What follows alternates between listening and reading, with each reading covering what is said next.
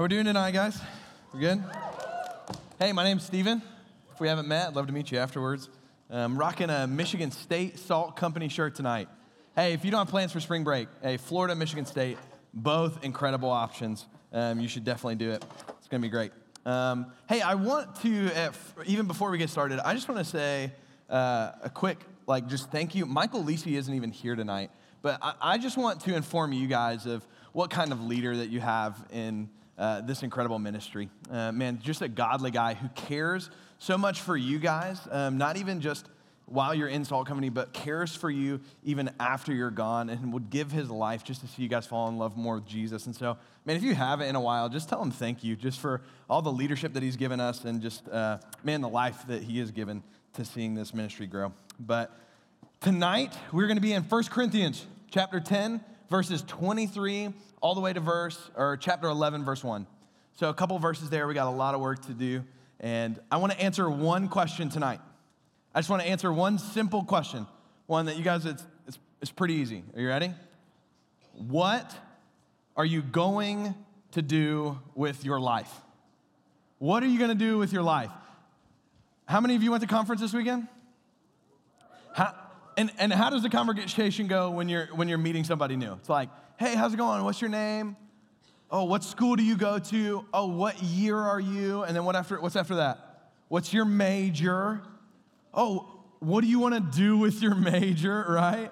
Or when you go home for Thanksgiving, I bet you juniors, seniors in the room are probably feeling a little bit more of this than anybody else, is when you go home and you get extended family there and they're like, oh, so what do you want to do after college, right? And you're like, I don't know, pay off student loans, maybe live in a van and go to California, don't have any big plans right now. Hey, just a little FYI, just to give you some insight, that never stops, ever. Once you graduate, then it's oh, what do you want to do? What job are you going to get? And are you dating anyone? Do you have a relationship? Why not? And then once you get married, it's or once you get engaged, when are you going to get married? Or when are you going to have kids? Or when are you going to buy a house? It just never stops. And so we're just going to take a step back. And I just want to ask that big question to you tonight. What are you going to do with your life? And I think we're actually going to see that in 1 Corinthians chapter 10, starting in verse 23. I truly believe that we find the answer of what we should do with our life in this passage. And before we jump in, are you ready? Are you with me? Look at me real quick. Before we jump into the Bible and into the text and we're looking for things, you have to remember that this book right here is not just a big book of self-help initiatives for you. You don't just open it and it's good morning, brush your teeth today. And it doesn't just help you in life. This book is actually a story. From start to finish, it's a story and a revelation about who God is and about who we are. In the beginning, in Genesis, we see that God, glorious, holy, perfect creator, creates the world and everything, and then he creates humankind. And he says that in humanity, he finds it good. So then we learn about ourselves. Man, we are made in the image of God, and it's good. And then we find that man chooses not to live under God's authority, but try to live in their own desires. And sin enters the world and breaks the relationship between man and God. And the rest of the story is a rescue mission about how God is redeeming and restoring the purpose of humankind back to find a relationship with God. And it climaxes with God sending his own son to die on a tree so that all of creation could find its purpose and hope once again in a relationship with God. But the story doesn't even end there. And we actually know how the end ends. You hate those people who guess the ending of the movie? I do that with my wife all the time, and she hates me for it. I'm just oh yeah, he's gonna die. And 5 seconds later, he dies. But in the Bible, we actually know the end of the story. And in Revelation chapter 4, verse 8, we get a picture of it. Every person who is a follower of Christ, who's a believer of Christ, who's been redeemed and rescued, is around the throne, right? It's people, and then there's God. And then there's Jesus, and everyone is around the throne singing praises to Jesus, singing, holy, holy, holy is the Lord God Almighty. And it says the earth is filled with his glory. So when we jump into 1 Corinthians, remember, we're jumping into a story. After Jesus has come to begin the rescue mission to restore us into a right relationship with God, but before all has been made new. Are you with me? Do you see the chapter that we're in? Man, we're living out, we've heard the good news of Christ, and now we're living out that life, awaiting God's beautiful, redeemed, new earth when he makes all things new, when death ceases, when cancer is gone, when all things are beautiful. We are living out that mission right now, and that's where we find ourselves in 1 Corinthians chapter 23. And we're going to see how Paul is actually talking to a church that is dealing with struggles and concerns. And some of the things that he's dealt with already is, man, Paul, like, what do we do about sex? Or what do we do about, this food that we're eating? And man, there's some disunity in our church. What should we do? And they're asking Paul, who writes this letter. And we're going to see tonight that Paul is specifically addressing food that is sacrificed to idols. Now, if you're an intelligent person in this room, this is what you should be asking yourself. How in the world is a text about food offered to idols, about should I eat it or should I not, going to tell me what I should do with my life? If you're a sane person in the room, you're probably like, what in the, how? Well, we got to look to find out. So here we go. 1 Corinthians chapter 10, verse 23, 11 through 1. Let's read it. It says this, everything is permissible. Your translation may say, all things are lawful. Everything is permissible, but not everything is beneficial. Everything is permissible, but not everything builds up. No one is to seek his own good, but the good of the other person.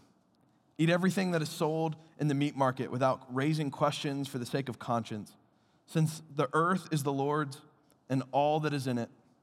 If any of the unbelievers invite you over and you want to go, eat everything that is set before you without raising questions for the sake of conscience. But if someone says to you, this food is from a sacrifice, do not eat it, out of consideration for the one who told you and for the sake of conscience. I do not mean for your own conscience, but the other person's. For why is my freedom judged by another person's conscience? If I partake with thanksgiving, why am I criticized because of something for which I give thanks? So, whether you eat or drink, whatever you do everything for the glory of God. Give no offense to Jews or Greeks or the church of God, just as I also try to please everyone in everything, not seeking my own benefit, but the benefit of many. And he says this, so that they may be saved. Imitate me as I also imitate Christ. Let's just pray and ask God to speak through us tonight. Father, would you speak to us through your word? Would you speak tonight? You have already spoken through your word. Father, would your Holy Spirit bring these truths to light? In Jesus' name, amen. Well, let's go ahead and jump into it. Verse 23, let's go back up and try to make sense of all this. Verse 23 says this, everything is permissible. Did you notice something there in your Bible or on the screen? It's in quotations, right? So Paul is actually, what he's doing is he's responding to something that the church at Corinth actually said to him. Everything is permissible. Basically, your version may say all things are lawful. Or if you've got an NIV, it probably says, I have the right to do whatever I want. Basically, what the church of Corinth is saying to Paul in relationship to this issue with food being sacrificed to idols, they're basically saying this, hey, we can do whatever we want, Paul, right? Like, I've got the freedom in Christ. It's not that big of a deal. Like, all things are lawful. All things are permissible. Something I want to just like pause and take notice of with that. This perspective, I can do whatever I want, right, Paul? They're trying to justify their point. Man, this sounds a lot like the Greco-Roman, pagan, Corinthian culture that they were around. A culture that wants to just say, hey, all things are all right. Just do you, right? Like, that's the culture that they were around. That doesn't sound a lot like Jesus. The first thing that I just want to notice in this quote is it looks a lot like they're being defined by the culture that they're around rather than being distinct from it. It sounds like they're being defined a lot by that Corinthian anything goes mentality, right? It's almost like they're singing like, man, Jesus loves me, this I know, therefore I can do whatever the heck I want. You know, like, that's not how the song goes, but you get my point. Like, that's the perspective that they're having. Like, yeah, we can do whatever we want, right, Paul? And Paul is going to immediately jump in and tell them why this perspective is not what it means to follow Jesus. This individuality is not what it looks like to follow Jesus. And look how he responds right there. Everything is permissible. He's quoting it back to him. But not everything is beneficial. Some of your translations may say not everything is expedient, which means helps each other out. Everything is permissible, but not everything builds up. And then he says this in verse 24, no one is to seek his own good, but the good of the other person. Notice the two descriptions that he uses there. Beneficial and builds up. It's like mutually like helping each other out, right? Do you remember, let's see if you do. Like, do you remember the first issue with the church of Corinthian that Paul addresses? In chapter 1 of 1 Corinthians. He's addressing one thing. That thing is unity, right? Paul writes in 1 Corinthians chapter 1, verse 10, where he says, man, I urge you, brothers and sisters, agree in what you say. This is an issue that has been in their church, in their tribe, in their connection group. This has been an issue for a while. And what is that issue? The idol of individuality. Like, they're worried about themselves and not really concerned about other people around them. That's why Paul says, okay, yeah, all things may be permissible. Hey, you may have the right to do that, but it doesn't help those around you. It doesn't benefit those around you.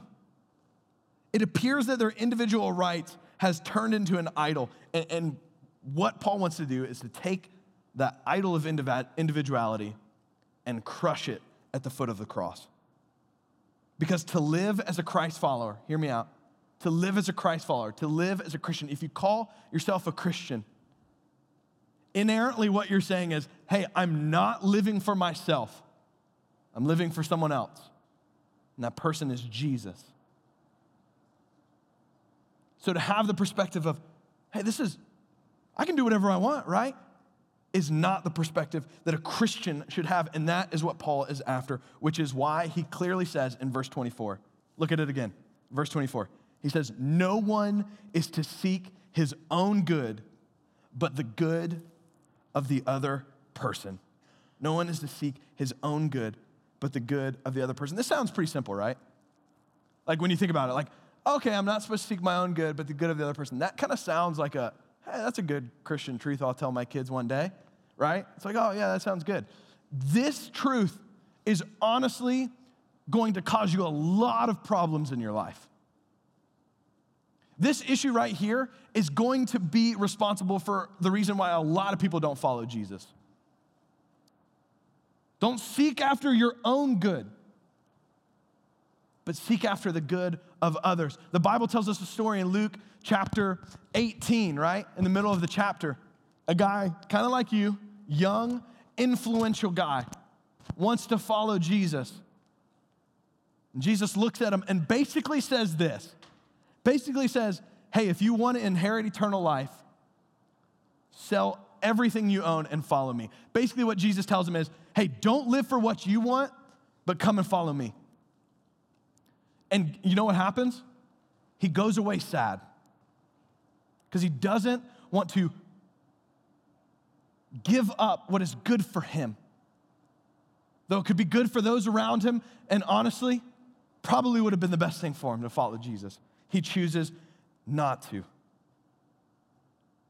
And this truth is so counterculture. This is counterculture to you and I, right?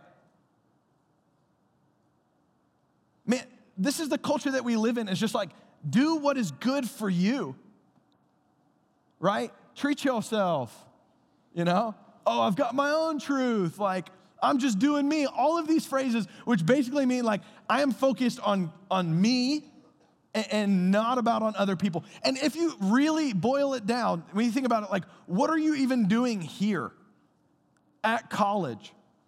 Like, what is even the motive behind some of this? It's like, oh, you know, like I really wanted to get into a school where I could have the program that I wanted. Okay, well, why? Well, because then I could maybe through that program get accepted into this program. Okay, cool, why? Well, then if I got into that program, I could get this internship that I really wanted. Okay, and then, well, if I got that internship, then I could get the job that I wanted. If I got the job that I wanted, then I could, you know, maybe make enough to support, then I could get married and have a family. I could support for my family. That's good, right? And then it's like, well, if I had a good job and a family, then maybe we could buy a house in the suburbs. And then, you know, maybe like a hot tub on the side. And then after a while, like if I save enough money, we could buy a new car. Nothing fancy, maybe like a Subaru or something sporty so that we could go to Colorado for the weekend. And that's going to be a blast. And like, what is behind all of that? It's your own good. The motivation for all of those things, and I'm not saying in those things are inherently bad, but the motive behind all of those things, if you take it to its logical point, is what? It's for your own good, so that I can live a good life, so I can retire early, so I can have a family. Man, it's your own good. And what Paul is telling us in this passage, no one should seek his own good, but the good of others. You should have a little millennial pushback like, excuse me, Paul, like, who are you to tell me what I can do? Like, I've got rights, Paul. Like, the Constitution gives me rights. The life, liberty, and the pursuit of whatever the heck I want, Paul.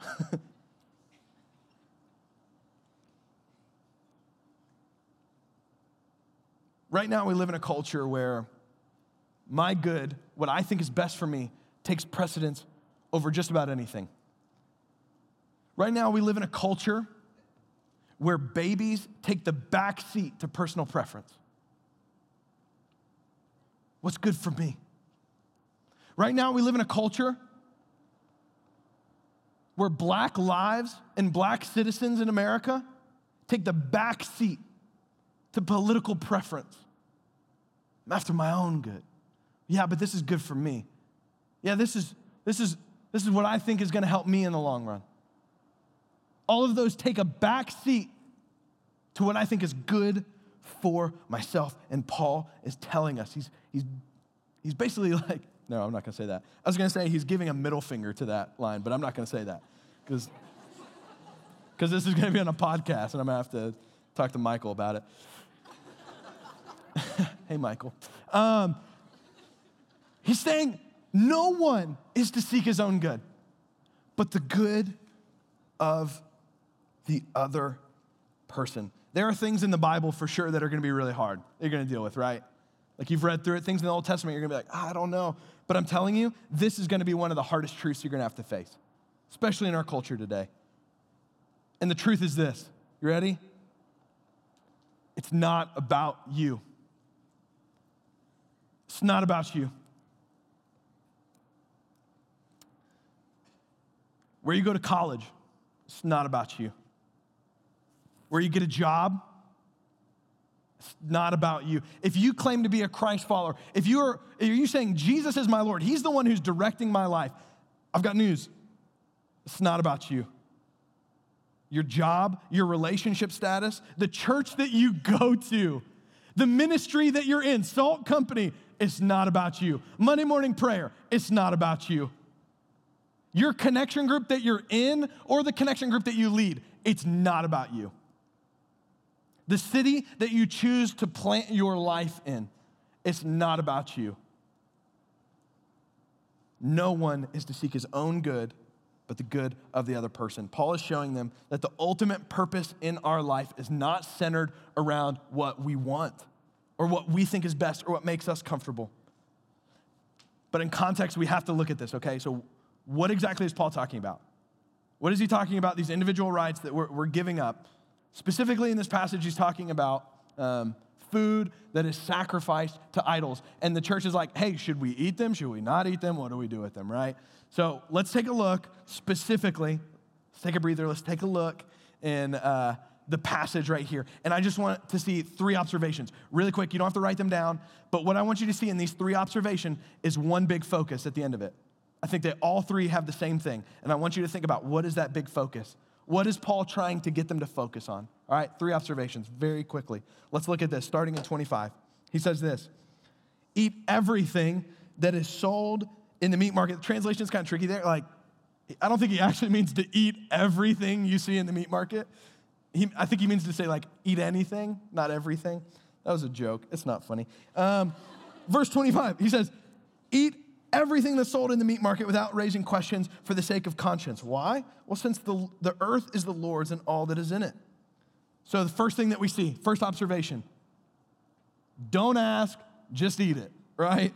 When he's talking about food sacrificed to idol, don't ask, just do it. Just bring it. You guys get that reference? No? Okay. Don't ask, just eat it. Don't be searching out the origin of meat, is basically what he's saying. Don't walk up to the meat butcher and be like, excuse me, like, I don't mean to be a bother, but like, I'm allergic to gluten, dairy, and food that's sacrificed to demons, right? He's just saying, just buy it and then eat it. Like, don't be asking, like, is this sacrificed to an idol? I can't have that. Like, my mom said I'm allergic. So the first observation, don't ask, just eat it, right?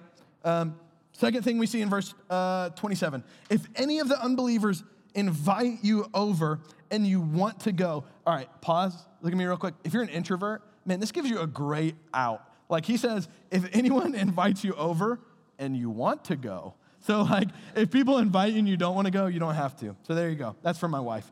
But if someone says to you, if any unbelievers invite you over and you want to go, eat everything that is set before you without raising questions for the sake of conscience. So the second observation, if you're invited to eat at someone's house who's an unbeliever where there might be food that has been sacrificed to idols, are you with me? Like, if that is the situation, go.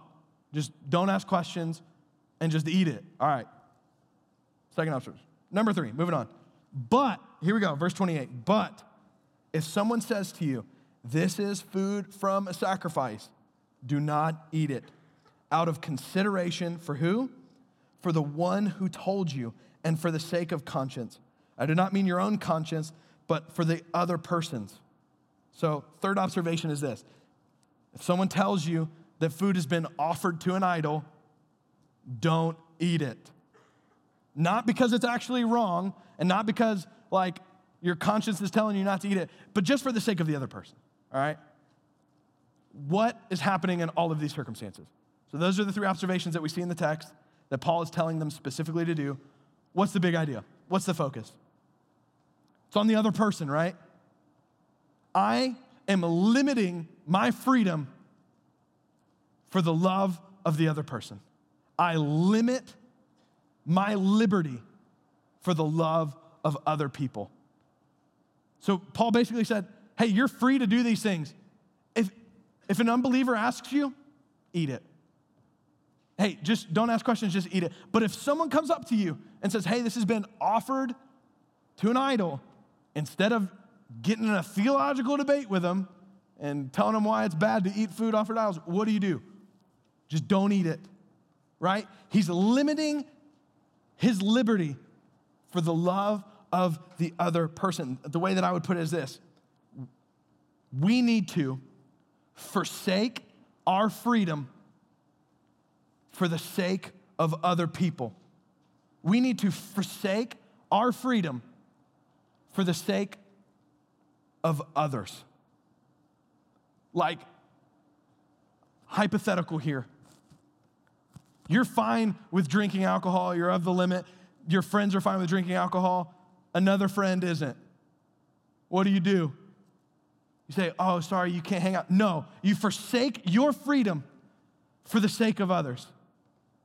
Paul reminds us, don't do what's for your own good, but for the good of other people. I'm forsaking my freedom that I have. Why? For the sake of other people. And I think this is going to be really transformational for you. This idea is going to be transformational if we can grasp it. And I think he drives it home in verse 31. And I think he answers the question that we've all been waiting for. Hey, what am I supposed to do with my life?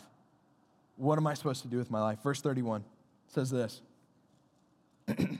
So whether you eat or drink or whatever you do everything for the glory of God. This is the big idea. Whatever you do it for who? For the glory of God. This changes everything. It honestly changes everything, whether you're a believer in this room or whether you're not a believer in this room. This idea of God's glory.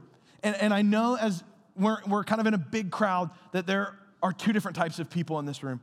People who would say like, yes, my identity is found in Christ. I believe in Jesus. I follow Jesus. He is my righteousness. He's my everything. Yeah, there's that crowd in here. And then there's also people who are like, hey, I don't know about this whole Jesus thing. I've been to church a couple times, and maybe I'm new, and maybe your friend drug you in here. Maybe you got lost and thought this was like just a warm place to be, and you just stumbled in and heard music and came in. That's great. But there's two different people, and so I want to answer how this affects both of you, how this changes everything, how this answers the question of what you're supposed to do with your life in both situations. So first, I want to speak to those who claim to be a Christ follower. Man, you believe in Jesus. You say that you follow Jesus. Jesus is your Lord. He's changed your life. I want to talk to you of how this verse right here changes your life. You are supposed to live for the glory of God. But I want to ask this question. What does it mean for you to glorify God with your life? What does that mean? And I would say this, and I'll tell you why. I would say for you to live for the glory of God, it means this. You live to expand God's glory on earth by living for the sake of others. I'll say that again. To live for the glory of God means to live to expand God's glory on earth by living for the sake of others. Look at the verse right after 31. So whether you eat or drink or whatever you do everything for the glory of God. And then he goes right into practicality. You ready? Verse 32, give no offense to Jews or Greeks or the church of God, just as I also try to please everyone in everything, not seeking my own benefit, but for the benefit of many. Why?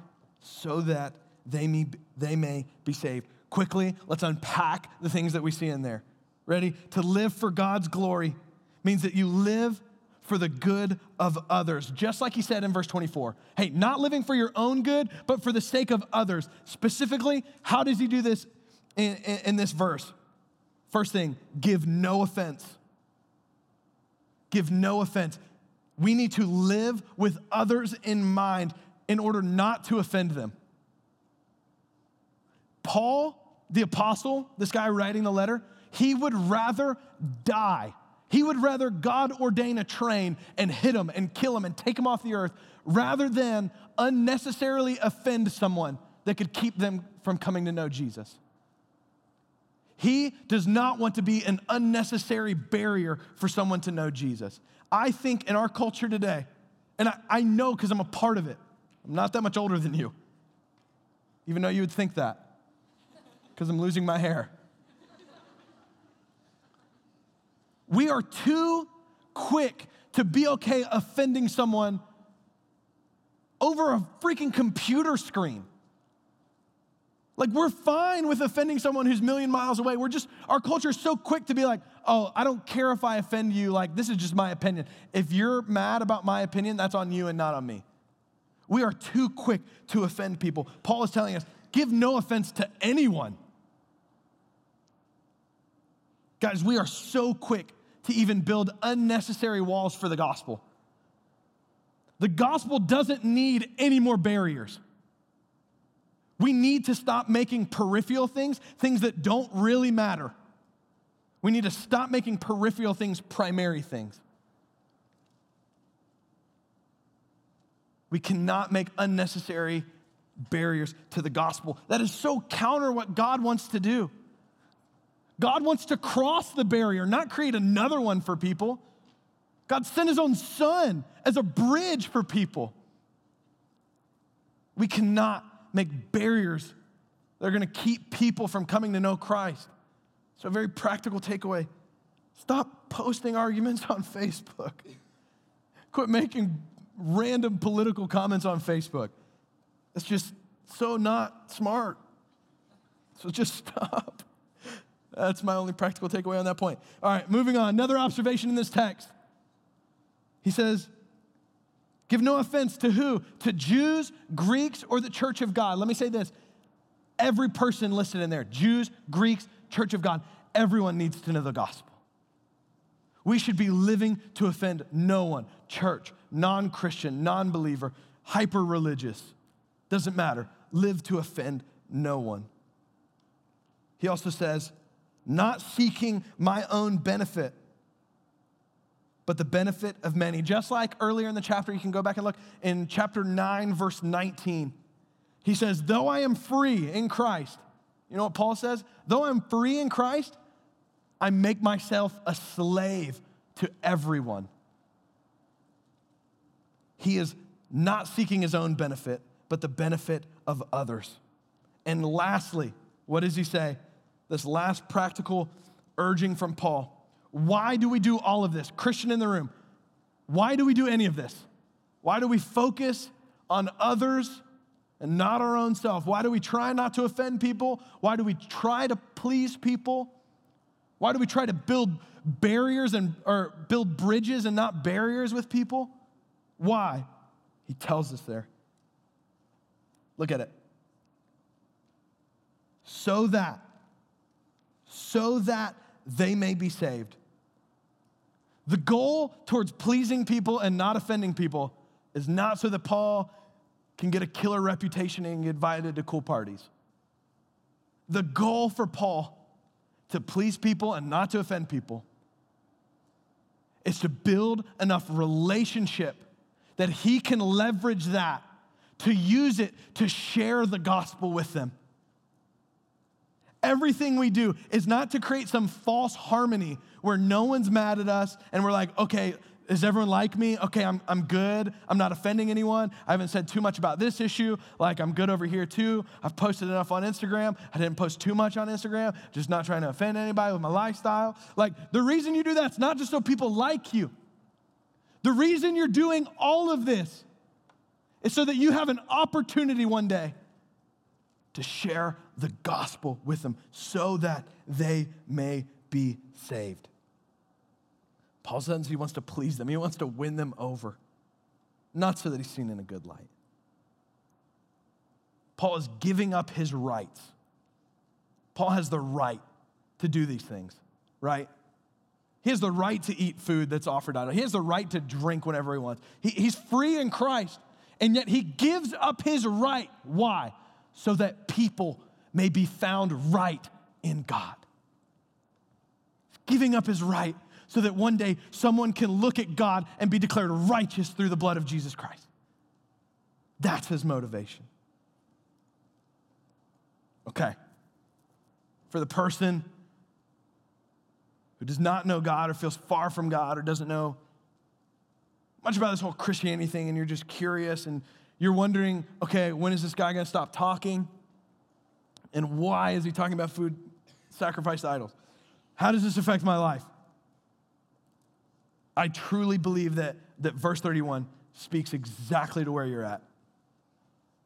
Verse 31 says this again. Whatever you do, whether you eat or drink or whatever you do for the glory of God. Why on earth would Paul be so adamant about, hey, if you do anything, whatever you do, I don't care really what you do, is what Paul is saying. but do it for the glory of God. Why is Paul so adamant? But man, just do it for the glory of God. The reason Paul is writing them, urging them, begging them, do it for the glory of God, is because this is exactly what you were created for. This is what you were created for, the glory of God. Your life was made to show how beautiful God is. You personally, every single one of you, were made in God's image. You know what the word image is, right? Like if you have a picture hanging on your wall, it reminds you of what you did on that day, right? You look back on your Instagram, you're like, oh, I remember that. You were made in the image of God. So that when people look at you, they say, man, God did this. How beautiful is God? That's what you were made for, to display the beauty and wonder of the Creator. You were made to expand and exemplify God's glory. Your life was made to show how beautiful God is. Have you ever felt, I wonder, maybe this may be the reason tonight, like, honestly, this may be the reason why you have continually felt empty after everything you've been striving for. That job, that internship, man, when you got to college, after you had sex with that guy or girl, man, after you had that one too many drink, man, how many times does those things leave you wanting more and empty and dissatisfied? It's because it's not why you were created. It's not your purpose. The reason those things are leaving you empty is because it's not what you were created for. You were created to embody the glory of God, to be an image bearer of the King. And so I wonder if you're asking today, like, okay, like, what is it? How do we even do, like, if that's my purpose, and I know that's not the case because I'm a broken, sinful person, join the club. Like, if you are wondering, how in the world can my life bring glory to God? How can people look at my life and think how beautiful a Creator is when you know your life is jacked up? Join the club. This Bible tells us that all have sinned and fallen short of the glory of God. It means every person in this room, you can look around, I can pick any of you, and all of us has fallen short of God's glory. We all are jacked up because of sin. We all feel shame and guilt because of sin.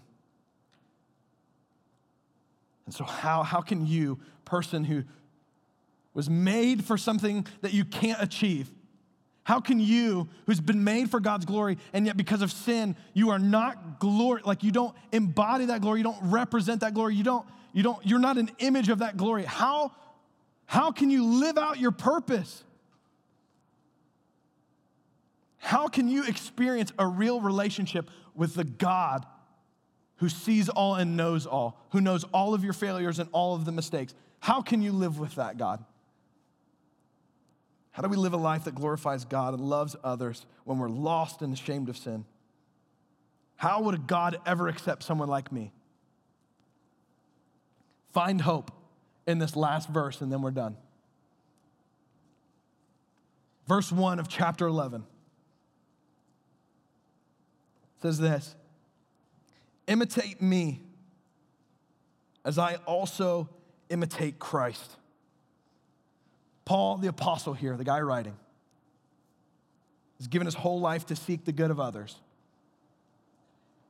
Not because he's a good guy, not because he's a humanitarian and a progressive and he just really loves people, or because he's a 2 on the Enneagram.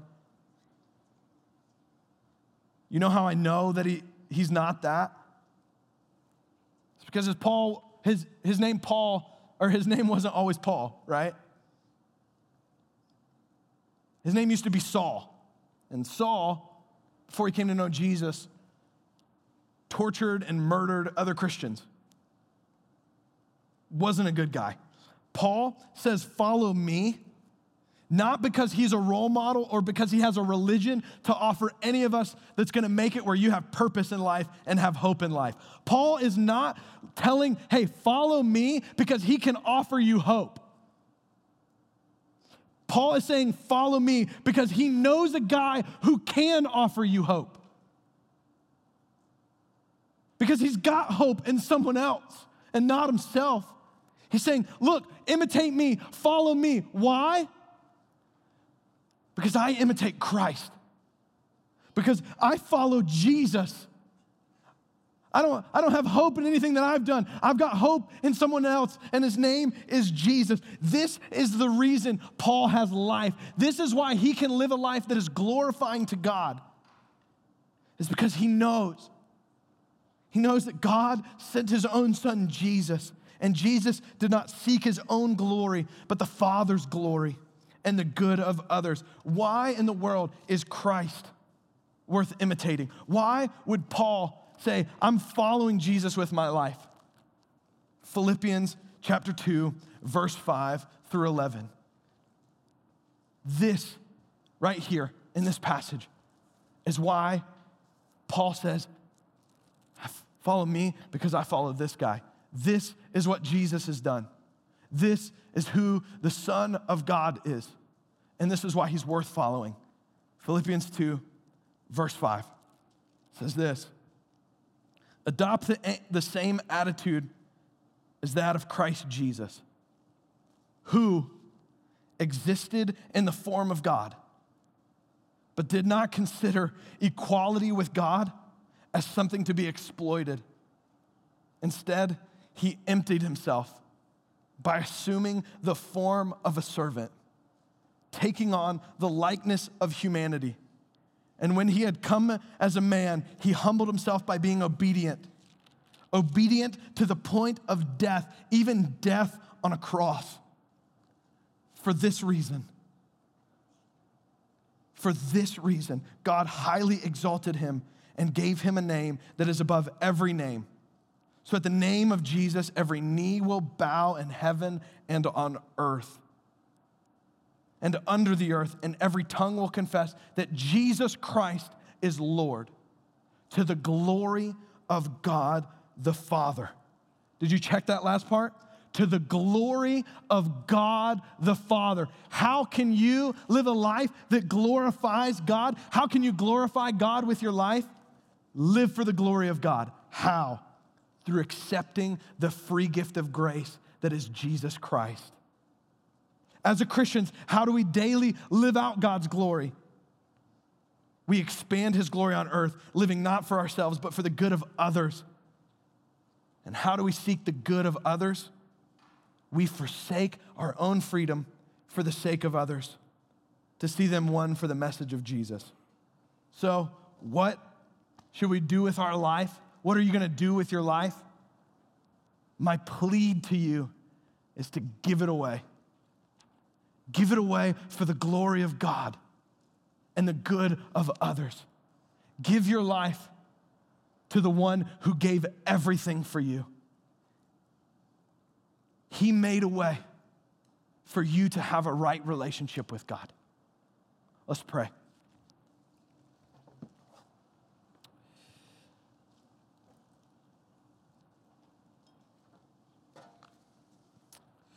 Father, we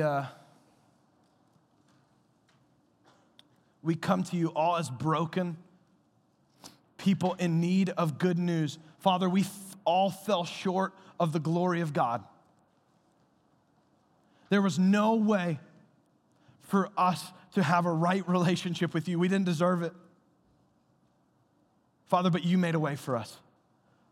Father, I pray that we see ourselves for who we are, a people in need of saving, and we pray that we see Jesus for who he is, the one true Son of God who came to set the captives free. Man, I pray that we see Jesus and how beautiful he is tonight. In Jesus' name.